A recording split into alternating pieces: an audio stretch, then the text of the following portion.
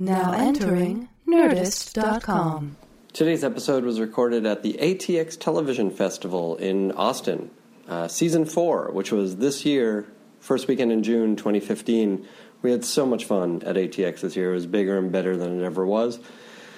I don't know why you're not coming next year. Go to atxfestival.com and get your badge for next year. Don't wait to find out who's going to be there, because if you wait to find out who's going to be there, you're going to miss an opportunity to get your badge. Go to atxfestival.com. This year, my pal Todd Cooper and I got the opportunity to write a theme song for ATX, and we had a lot of fun doing it. They wound up recording different music to the lyrics that we wrote, but we are really partial to the version that we did, so you're going to hear that before every ATX recorded podcast that I put out. So please, go to atxfestival.com and get your badge for 2016 and enjoy this theme song that we wrote. TV family, we're glad you came, where everybody knows your name. The greatest scene you've ever seen on either side of your TV screen. So keep it weird and beat the Texas heat. Yeah, grab a beer with Coach and Jason Street. If you wanted to know how they made the best show that you know, then this fest is the best. ATX is a place you should go. Watch TV like it should be seen on the Alamo Drafthouse movie screen. Days of schmoozing, nights of booze, clear eyes, full hearts you'll never lose. As close to heaven as a fan can get.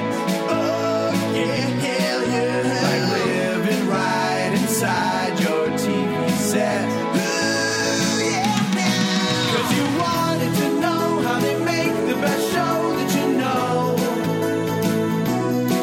And you wanted to pitch your own show to a big studio. And you wanted to know why they made that one episode glow. And they want you to know that one episode's not the whole show. And they want you to know, please keep watching so ratings will grow. Yeah, you wanted to know how they make the best show that you know.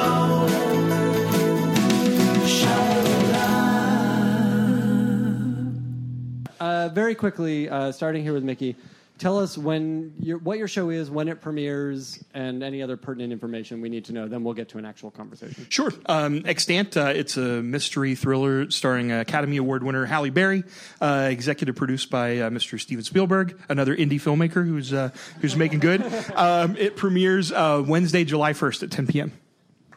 Right on. And Zoo is it's a global thriller about animals around the world starting to turn in their behavior and sort of turn on mankind, and about the team of researchers, scientists, and animal experts racing around the globe trying to figure out what's happening, why it's happening, and how to stop it. It's based on a great James Patterson book, and it premieres Tuesday, June 30th, 9 p.m. on CBS. Very good. I'm still obviously some electrical. Is this on now? It is. Oh, that works. Okay. Hold it like an ice cream cone. Under the Dome is a show, unsurprisingly, about people under a dome. It's in our third season. We're premiering on June 25th in a 2-hour premiere, and we're very excited about it. I have seen all of your programs. They're all very enjoyable. Thank you. Under the Dome takes a turn in this premiere. Yes. Season premiere. Like, shit happens. Yes. It goes crazy. Yeah, and you haven't even seen it. No, I saw it. It does. It's like we were talking earlier, that there is a little bit of a paradigm shift this year. in that at the end of the last season, we left our characters down in a tunnel with all sorts of catastrophes happening around them, and they sort of entered into this white light, this mysterious white light. This season will pick up right where last season left off, but we'll learn that as they go through this mysterious white channel, they're sort of transported into a different world, a kind of alternate reality.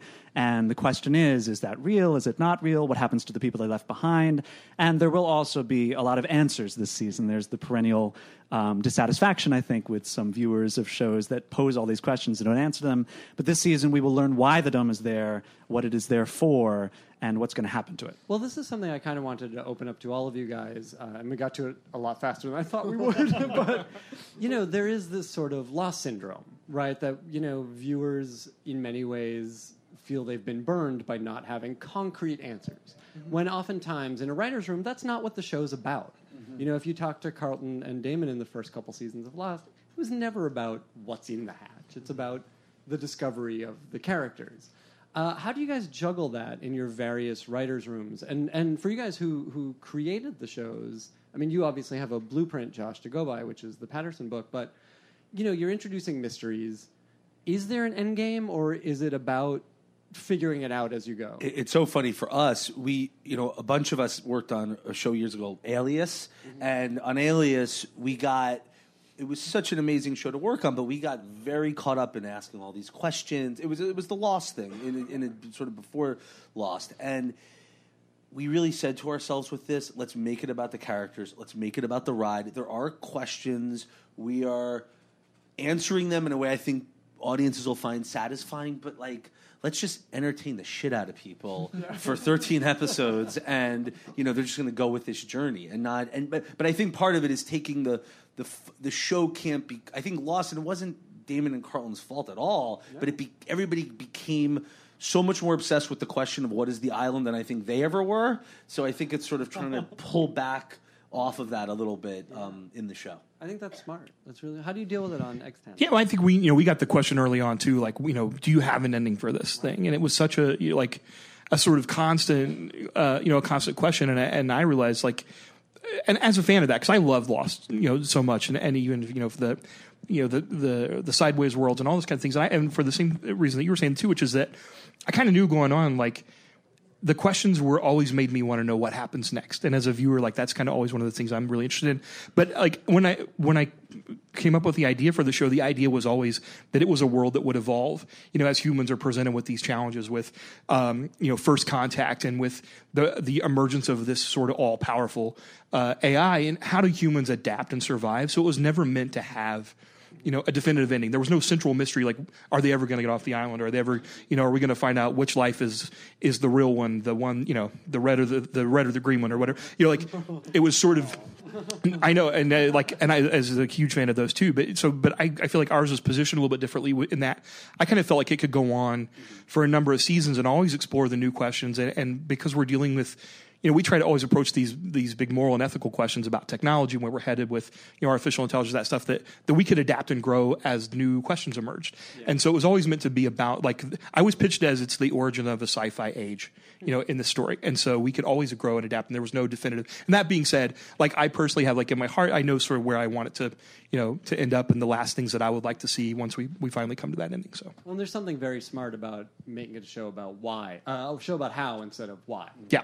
Yeah. It's not a mystery; it's an exploration. I think that's tough, though, with network. I mean, there's generally a lot more pressure put on the why than the how. And with our show, I feel like it's been this constant negotiation with the network, who pays for the show, between mythology and incident. And very often, I think mythology gets short shrift and incident gets put on a higher pedestal. And what's been fun about this season, it feels like finally the balance is shifting a little bit more into the mythology direction, which is something that we were always much more interested in the first place. So we finally do get to answer questions instead of I remember what was so wonderful about what happened with Lost is that they were such a success that they were able to sort of figure out when their end date was going to be and then get to stop spinning their wheels and start answering questions. Now, we don't have an end date, but at the same time, it's nice to finally be able to start answering some of those things that the audience is interested in. And that's always going to suggest more questions. I mean, if you have strong characters, which you do. It's interesting too, thinking about the Lost effect on our show. You know, it's this idea that animals are starting their behavior is starting to turn, and you know, in another universe, you know, we would really be taking our time moving that along, and it would take, you know, maybe a network would say it should be, you know, several seasons until it becomes global and it's really sort of everywhere. And for whatever it was worth, they said to us right up top, like, this shit's got to cook. And so it really does, and it's been great for the show. But like, you know, again, I think maybe before Lost they would have wanted you to step it out more, but now it's like they're like, go for it, guys. Or maybe it's the under the dome effect. Yeah, it's all our fault. You can blame it all. What are, for each of you, the particular pleasures of your show, your current show, of writing it? Oh, I can say. I mean, I'll jump in and then say too that, you know, like, it's always a pleasure to write something and hand it over to somebody like Halle Berry. You know, she's an Academy Award-winning actor, and she is that person for a reason. And so, you know, even at times like a show like ours, it's, you know, heavily serialized, and there is a lot of mythology and stuff too. So you end up having to write things that are, you know, sometimes sort of expository, but you hand it to an actor like that, and you watch them bring it to life and make it work, or watch them, you know, with an emotional scene and bring so much like. Just like, you know, genuine, like, emotional authenticity to it. And so she's great. And we have Jeffrey Dean Morgan this season too, who's another guy like that. Like, you just give him these lines and you watch him deliver. I have such a man crush on him, like, from moment one where I met him. I'm like, God, this is the most. You're like person. Denny from Grey's Anatomy, right? Exactly. Denny Duquette. But then also we have Pierce Gagnon, who plays Ethan. He plays our little, our little humanic, our robot in the show, and he's a kid actor, but he was just in Tomorrowland, and he was a kid in Looper, and he's a phenomenal guy. And I always say, like, somebody, he's my spirit animal in a sense, like that character too, because everything that all my own personal questions about, you know, life and death and why are we here and all those kind of things are sort of like are kind of poured into him in that sense. So that's like a pleasure for me to be able to explore all those themes with those really great actors. I mean, the crazy thing for us is working with these animals. You know, it's like when we started the show, we were like, how are we going to do this exactly? Like, is it going to be real animals? Is it all going to be computer graphics? And it's turned out that I would say 80% of it has been working with live animals. It's nuts. Well, your lion budget must be enormous. We have a huge lion budget. Exactly. Or is it just does it all fall under big cats? Right, exactly. But I mean, it's I don't know what you should, but like we have lions, we have bears, we have leopards, we have. I mean, it's just insane. And yeah, I mean, like in the first two episodes, like all the lions you see in the promos, like those were real lions flown in to Louisiana where we were shooting and working with our actors. You know, there's like a little wire there, but like it just created this an authenticity to all the scenes, but it just created this energy on the set. You know, when James Wolk seems scared of the lion, he's fucking scared of the lion.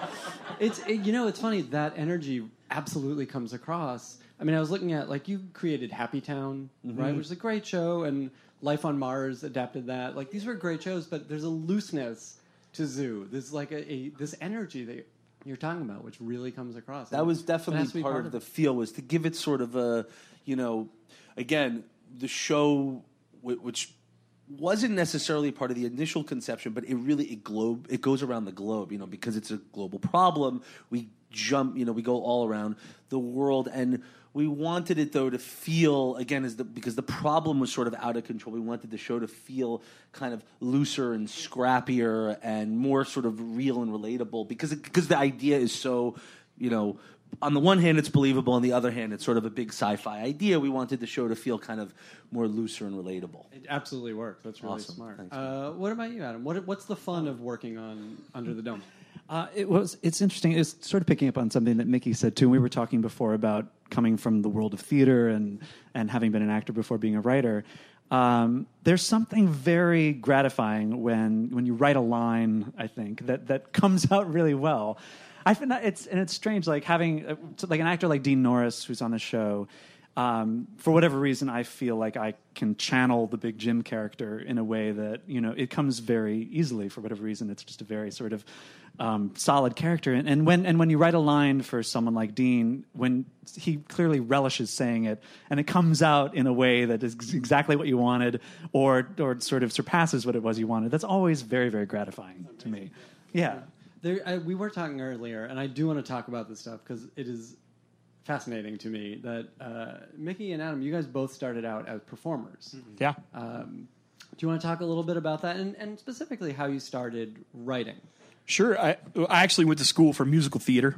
I started doing musicals in high school, and I went to this conservatory of music in Cincinnati, the University of Cincinnati College Conservatory of Music, and my whole hope and goal in life, I wanted to be on Broadway.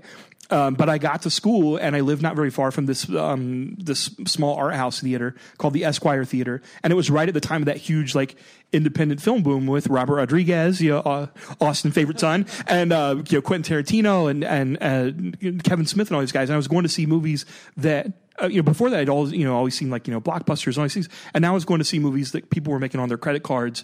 Guys like me were making, and also because I've always sort of looked like this, relative to my age. And my teachers were always like, look, you're a good character actor. You're not going to work until you're in your 40s. And so I didn't want to wait that long. So I started writing stuff for myself to perform. And by the time I left college, and then it became about, sort of directing the things that I wrote and putting myself in them. And so by the time I left college, I wanted to be a writer as much, if not more, than I wanted to be an actor. What kind of stories were you telling in the early writings? So this is where we dig it up. Yeah. Get ready.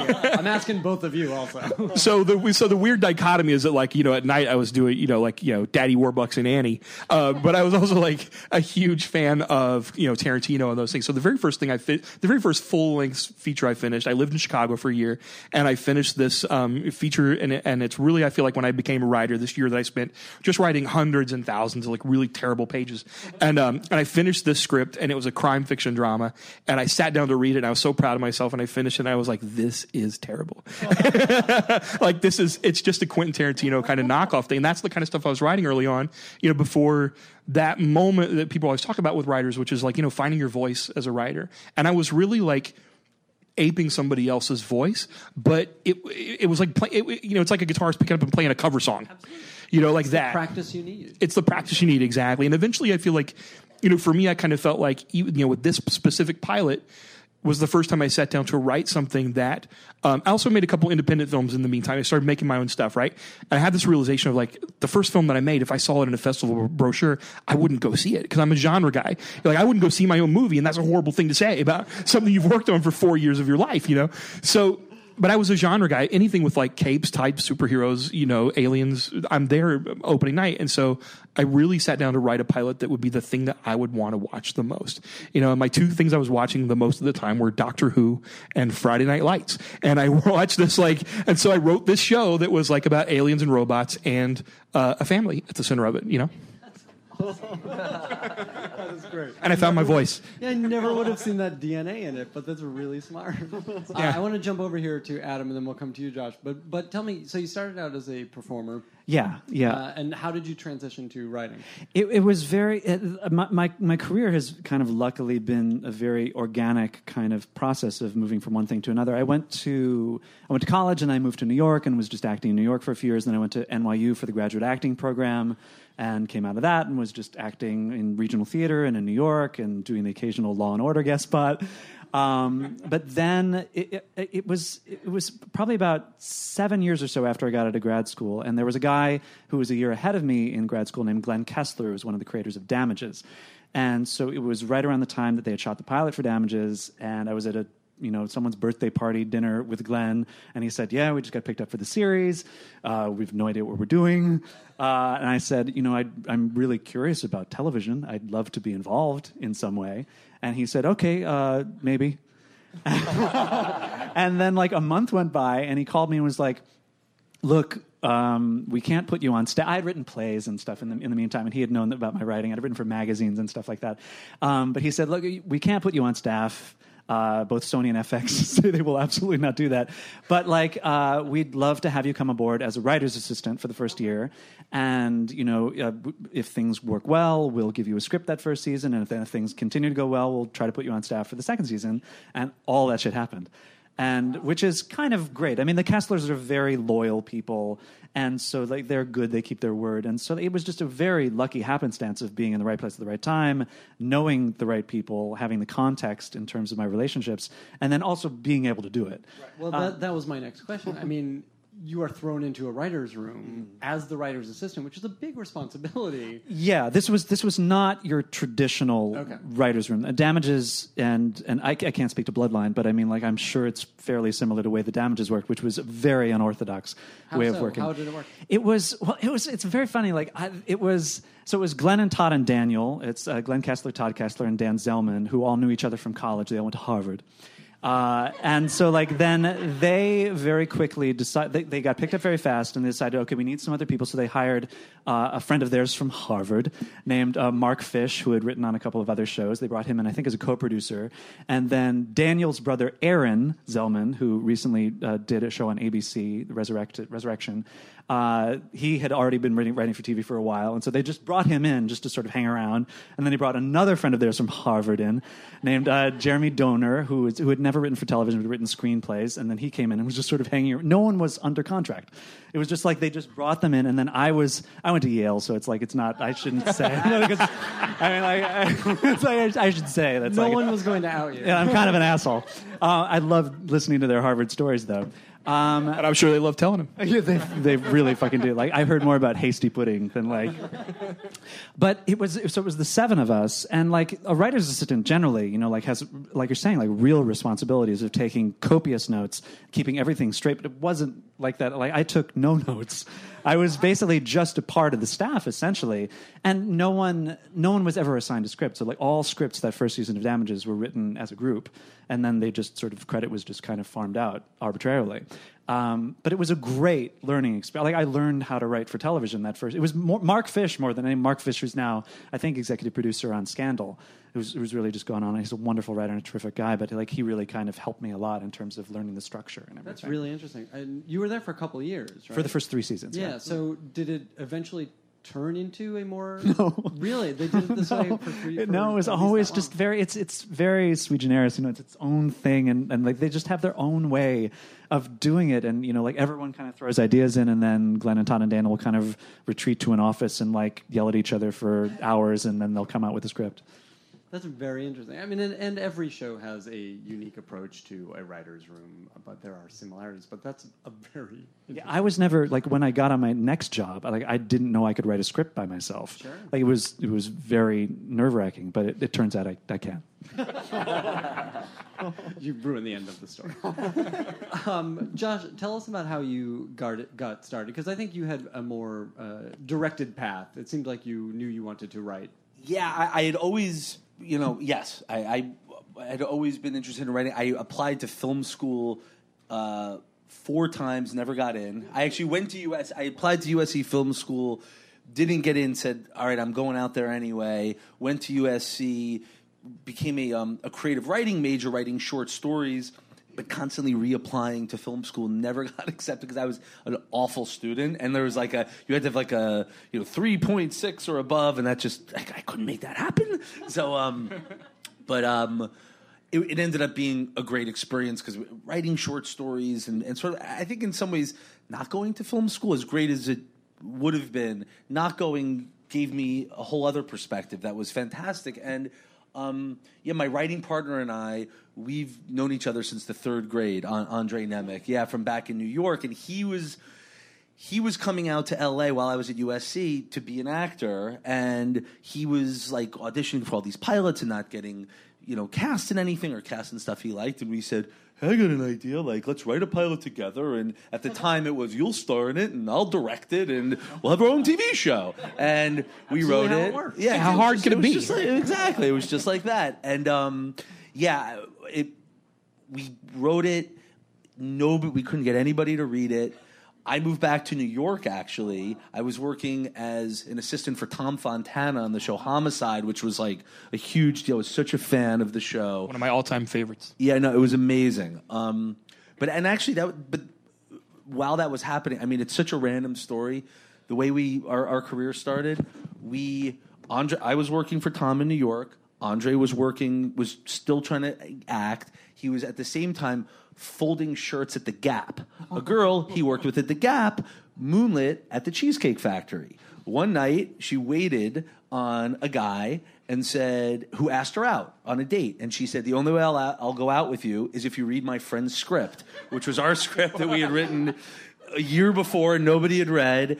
And now another 2 months went by. The guy never read the script, never called her. Maybe one night he decided he was lonely and he wanted to call this girl. He said, shit, I got to read this script first. He read the script, said, hey, this ain't so bad. His name's Ari Greenberg at WME. He read it. Next thing I know, I get a phone call. I fly out to LA. We signed with WME, which was Endeavor at the time, and that was the beginning of that. Yes. Who is this girl? I was going to ask about her. By the way, the funniest part is I really Andre knew her, I didn't, and I tried to reach out to her, and she doesn't give a shit. It's like we owe everything to you, and she's like, fine. Is she Mrs. Ari now? Right? No, exactly. No, not at all. That is.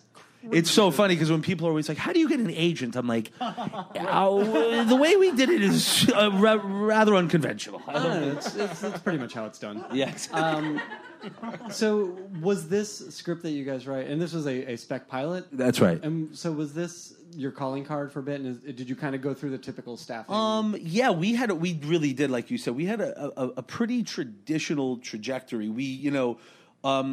That script got us jobs working on shows. Again, this was a long time. This was, we were 22 years old. We were working on shows like Early Edition and Profiler, like all these, and it's interesting. The best advice, you had a much different experience, and your spec script was much better than ours. I was 40, not even in the same. Well, no, but it's interesting. Our agent said to us, we were young, and we were like, we want to make this pilot. And he said, no. He was like, what I want you guys to do is use this to start at the bottom as staff writers, work your way up, learn how television is made, and in 5 to 10 years, when you know everything, then you can have your own show. And then, because then you guys can run it, and you guys could do it, and you guys can own it. And we were, of course, like, 5 sounds better than 10 if possible, but it was actually the best advice we ever had, because we stuck to it, and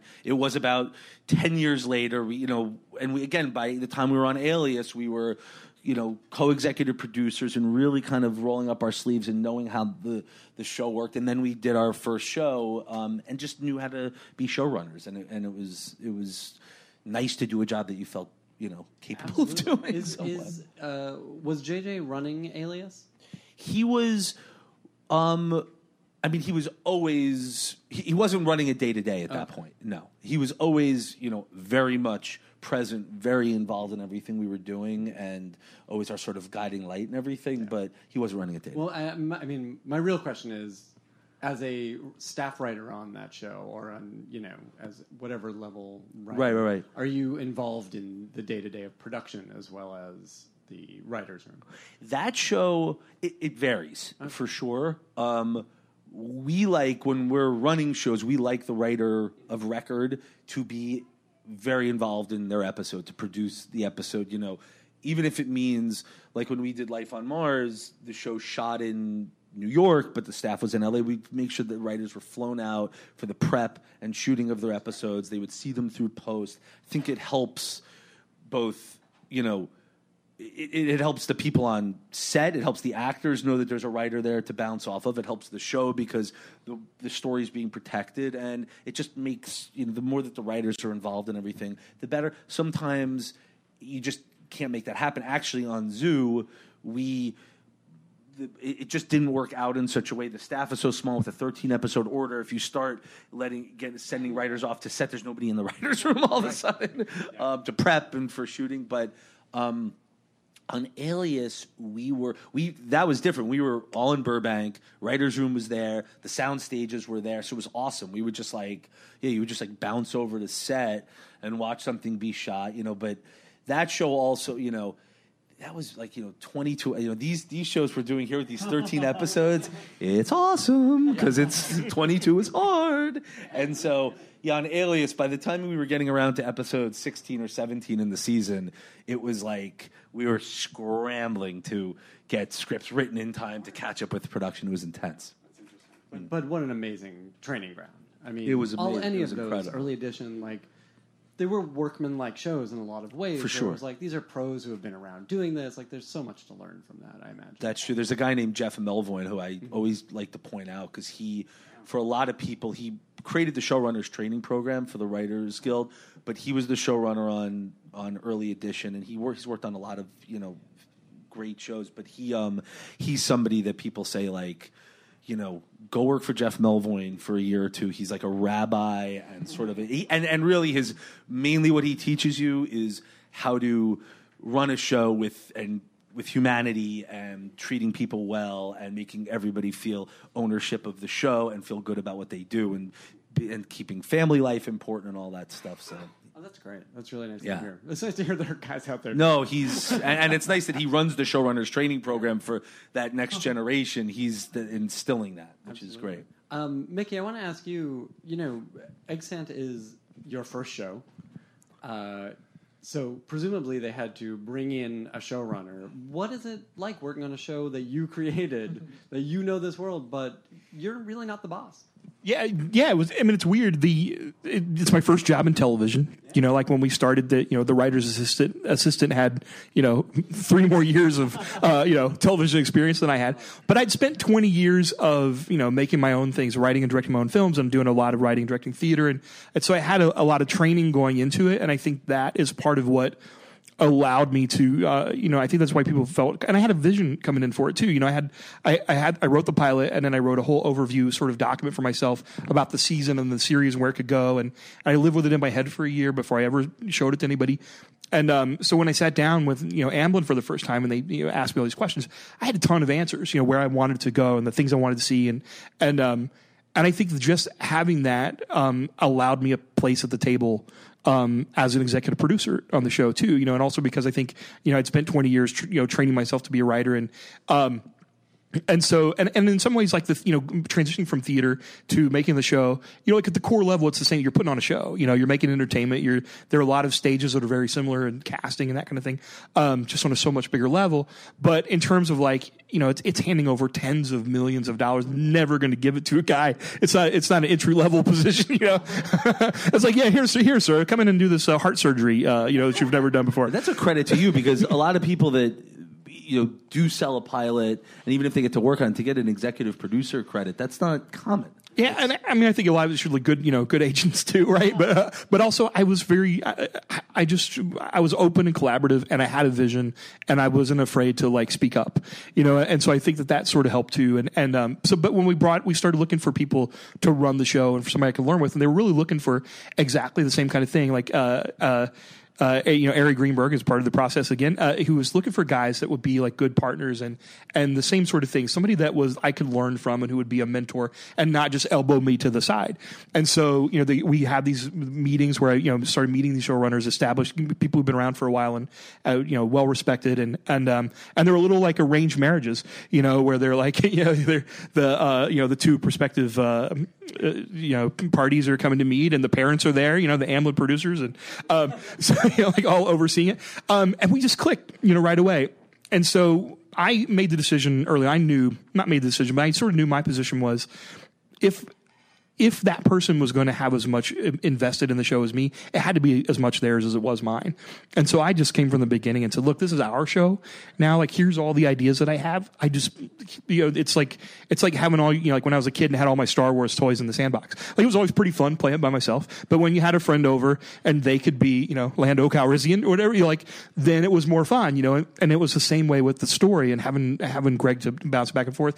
And then this season, it's sort of the same way. I really lucked out both times. We have new showrunners, Liz Kruger and Craig Shapiro. They're a husband and wife team, and it's the same way. They're good people and they're fun to work with and they're very collaborative and so it's been kind of like an easy relationship both times. And that being said, it is a little weird at times because I go, like as the creator and not the showrunner, the showrunners have the final say. So I do, at times I go like, I can get behind that. It's not necessarily maybe the way I would do it, but that's the way. Let's do it. Well, it sounds like when to choose what's important to you for the story, and it came in with the right attitude. I mean, this is a highly collaborative medium. Absolutely, it's a team sport for sure. Yeah, for sure. All right, let's get to your questions. You guys have them. This is a question for I about. guess I'm not calling on people. Yeah. I'm sorry. Stand up. Sorry. Stand up, please. I apologize. I thought I had the mic, so I thought that meant it was me. My question is about Zoo. How do you overcome an audience's natural, let's say, allegiance to animals over humans if the animals are supposed to be your villains? We thought about that. We're like, if the animals are turning, people would be like, kill them all! Kill them all! We're all animal lovers. The show isn't about, the show is something is wrong with the animals. They are becoming more aggressive towards us. We are racing to find a cure, to heal them ultimately so we can coexist. And truly, if you are an animal lover, there is a little bit, in a fun way, that component of, at times you are sort of rooting for the animals to take over. But we're super cognizant of that, all animal lovers, and yeah. Same question about domes. Right, exactly. Dome lovers. Dome lovers out there. We actually try to kill as many animals on our show as possible. And by the way, and you said that, and just so you know as well, truly, we don't kill animals on the show. That's never. I didn't mean to imply that at all. No. We just kill domes. It's got ugly immediately. This lady right here, yes. Cool. Stand up, please. Okay, hi y'all. My question is for all of you. So how do you find that happy medium between being because y'all do sci-fi shows, having that touch of realness, but also being like fantasy? Good question. I think it's so much of it is based on the characters, right? Like if you keep your characters grounded and their relationships grounded, the craziness that surrounds them can be sort of set off as a tonic. So I think that's what, in my mind, when there's ridiculous stuff happening with like giant transparent domes cutting people off from civilization, like you have to focus more on what these characters are doing, how they're dealing with that dynamic inside. So that's kind of how we do it. I think for us, we from the beginning we knew we wanted a grounded world and a sort of relatable science fiction world, something that would bring people in that felt like a logical evolution of where we're going to be now, because it said just a little bit in the future, and so we didn't want to pack every frame with like flying cars and things, all that kind of stuff. We wanted to really be about the characters and then add those little touches. It's almost like curry, or something like that. Like, you give it a little bit of like the spice. We had this sign in the writer's room for a while that said, cool shit gets thrown away, which is like we never wanted a scene to be about the gadget or the piece of technology. We just wanted to complement it and be in the background. I like that. And I think for us, definitely the characters, but we're a little unique in that this show is about the beginning of something, so you're really going to be brought in on it with our characters in this world. There's something happening with the animals that isn't quite right. So I think that mystery element and sort of leaning into, the mystery and watching it sort of build, I think that's going to make it very relatable for the audience to kind of go on that journey because you're with them. Yeah, makes sense. Yes, the fellow right behind you. Hi. Thanks. For all of this is a question for everyone. Were there any lessons or experiences you had earlier in your careers that have really stuck with you throughout your time in television? I can tell. Well, I'd say quickly because this is my first job. But the thing I brought to like my my sort of two rules always when I was like directing theater too was I never lied to anybody and I never took anything personally. And that was like those are my two rules sort of about my day. And I found that like I still apply those sort of every day. I never want to try to cover for myself or somebody else. And I also I always know that if something happens, it's probably not about me, Yeah, I think I riffing off of that on the one hand, when you're the boss of the show, to take the full responsibility for it, never to throw anybody under the bus. I had situations where earlier in my career where people would throw staff writers under the bus as if it's their fault what went wrong in an episode, and then seeing guys like this, I mentioned Jeff Melvoin, who would stand up for them, just taking the full responsibility of it. And I will. One thing I remember when we were doing Alias on a separate topic, but in terms of stuff that I learned early on, JJ had this amazing ability to, these episodes get written quickly and the cuts get cut together quickly, and sometimes you look at them and you're like, oh boy. And he just had a great ability, and it's something I've taken to say, okay, it might not be everything we want it to be. Let's get rid of everything that's not helping. Let's now watch the episode again, see what is working, and then if it meant having to go back and reshoot stuff and get it right, but being relentless and saying we're not just going to put it on the air because it's time for the show to go on the air. We're going to work 24 hours a day, 7 days a week to get it right and not put it out into the world until we feel great about it. That's interesting. Off of what Josh is saying, I remember I wrote the season premiere this year of Under the Dome, and I remember being in the editing room to watch the first cut of the episode. And my boss is a guy named Neil Baer, who's been doing this for years and years and years, and he understands the process, and he is unflappable, and just nothing can rattle him. And we watched the first cut of it, and I was like, "This is terrible."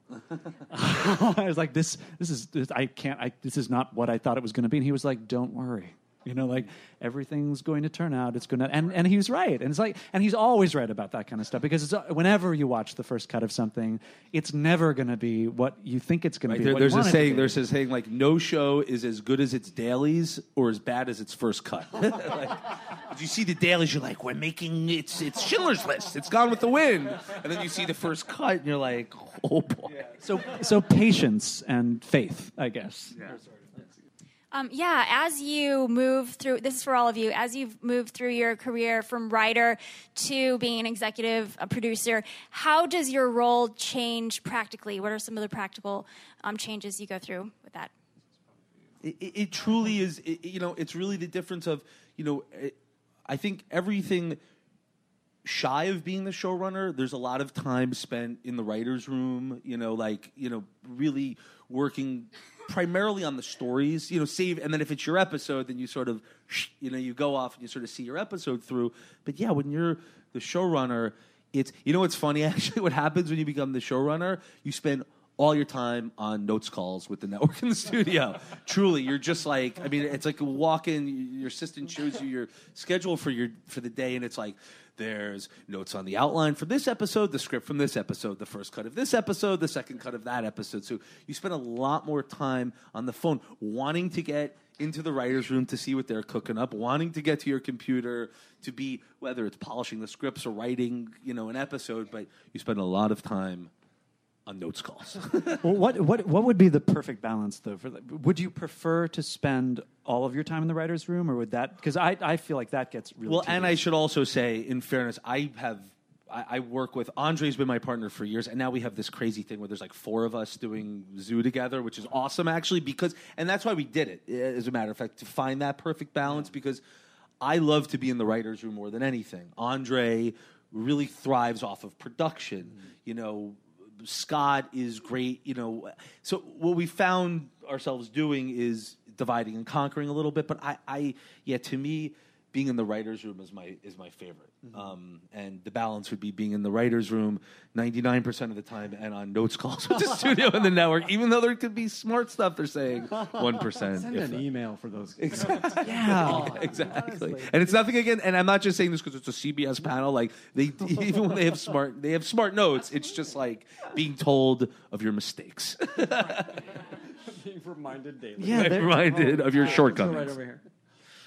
Hi. You mentioned with Zoo that you were determining the pacing, that things could have happened slower or faster. And this is a question for all 3 of you. What determines the pace of your show? How do you decide when to unveil an event that you have an idea for? That's a great question. I can speak for us. We had this sort of idea in the first season it would be a slower burn, and this, we realized, in the looking back on it, that there are certain cards we probably should have turned over earlier and made things move faster, and because we really got to sort of amped up by the end, by the finale, we had this really kind of like fun adrenaline kind of ride finale, and so coming into season 2, we just knew with the new creative team, we wanted to keep that energy up, and infuse the second season with that kind of energy and action, and so I feel like we're burning through a lot more story this season, a lot more quickly, and setting up cards and then turning them over, not waiting so long to do that. And I just think that, we were talking about this earlier, that, we're on the summer and we kind of treat it like a summer blockbuster on TV. And those have to move, Josh, you got to cook. James Patterson said to us, because the phrase slow burn did come up very early on, and he's like, forget slow burn. How about burn? We're like, burn, baby, burn. Burn, baby, burn. Yeah, it is, especially, it's this, again, a kind of negotiation with a network, because I think as writers, you'd always prefer to sort of make the story a little bit more elastic and let it take a little more time and focus more on character, because writers love characters. But very often, we'll come up with an event or an incident that's going to occur, and 75% of the time the network will say, can we make that happen faster? And then you have to spin your wheels and figure out a different way to end. We had the episode that's being right now. We had this great reveal for the end of the episode. We were very excited about this is the 9th episode of the season. We're like, perfect. This is going to be great. People are going to want to. It's going to drive us forward to the next episode. And they were like, can you put that at the end of the 3rd act instead of the 4th act? And we were like, yeah. But then it requires you to figure out what the end of the episode is going to be. So it's very often it's those battles that you lose. There's this sort of thing I feel like we found. And I don't know if it just feels like a rule of the writing room, which is, on your board, your stories are set that everything shifts left. Yeah. Everything tends to move. When that happens, you go, okay, we'll take from the next episode. We'll, you look at you have that. I think most writers' rooms, they talk very early on before really getting into it about what the end of the season is going to be. What the big thing at the end of the season is, there's always that point around episode 6 or 7 when you're like, that thing at the end of the season is pretty fucking good. Let's take that note card. Deal with that. End of episode 6. But we don't have an end. Doesn't matter. Right, exactly. Deal with that when you get to it. Exactly. We have time for a couple more. Let's go right up front. Wait for the microphone.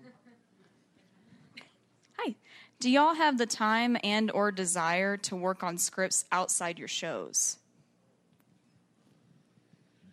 I have there's a script right now that I have what's called a blind script at CBS Studios, which is the studio that produces the show, and so I'm obliged to write this script, and I'm supposed to be writing it right now. Yeah, and I'm not a good multitasker. There are some writers. I don't know if you guys are good at multitasking. I'm bad at multitasking. So I wish I had the time and the brain space to do it right now, but I probably am not going to be able to do it until we're finished with production in about a month and a half.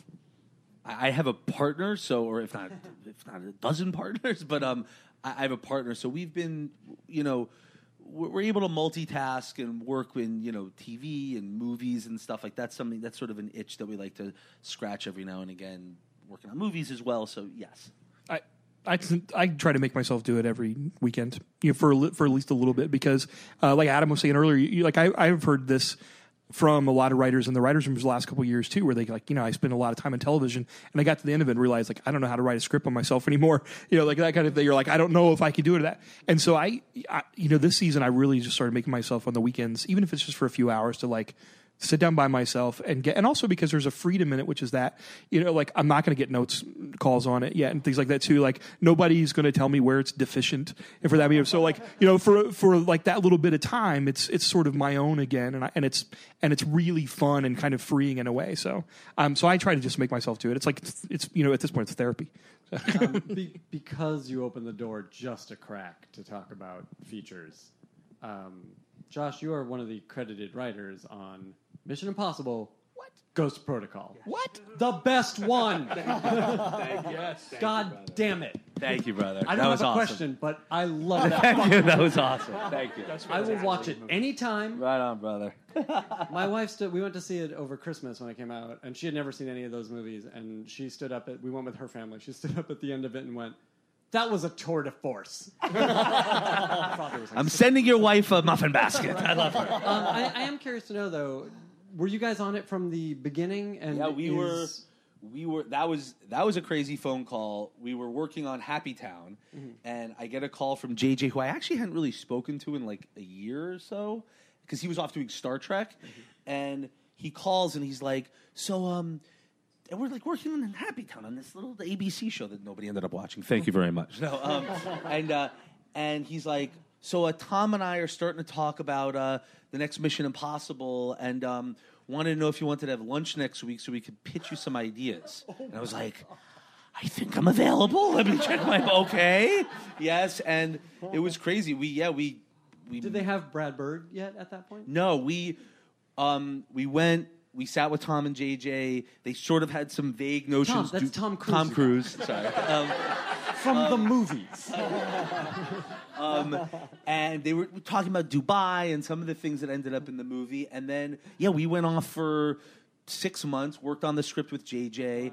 Then Tom came back into the process, and then we got a script, and we gave the script to Brad, and then Brad came on the movie, and we traveled with the movie too, like in Dubai, like that whole scene when he's on the side of the building. I was the scared Jewish kid inside, like afraid to look at. That scene is the I was afraid of the heights being inside the building, and he was climbing on the outside. That is amazing. It was cool. It was cool. So you actually can feel some ownership. I know with features it often becomes a different creature. Yeah, no, that was an amazing experience. I mean, we were the first writers on and the last writers off. That's awesome. I mean, yeah. Congratulations. Really great. All right, I want to very quickly, starting here with Adam, go down the line and tell us what you are watching on TV these days. What are you getting excited or inspired about? What is your room talking about? What are you talking about with your friends and loved ones? I don't talk to my loved ones at all about my TV watching. I've been watching Game of Thrones, of course. I've been watching Silicon Valley. Been watching Louis just finished, which I adored. And it's always... I'm catching up on Ray Donovan right now. On the second season of Ray Donovan, because I watched the first season, I liked it, and I was told that by someone I trust that the second season was very good, and so I'm watching it, and it is very good. Josh? Big Game of Thrones fan, big Silicon Valley. We just did Transparent, which was awesome. We just did Game of Thrones from the beginning. I had never seen it, so that was a massive accomplishment in the Applebaum household.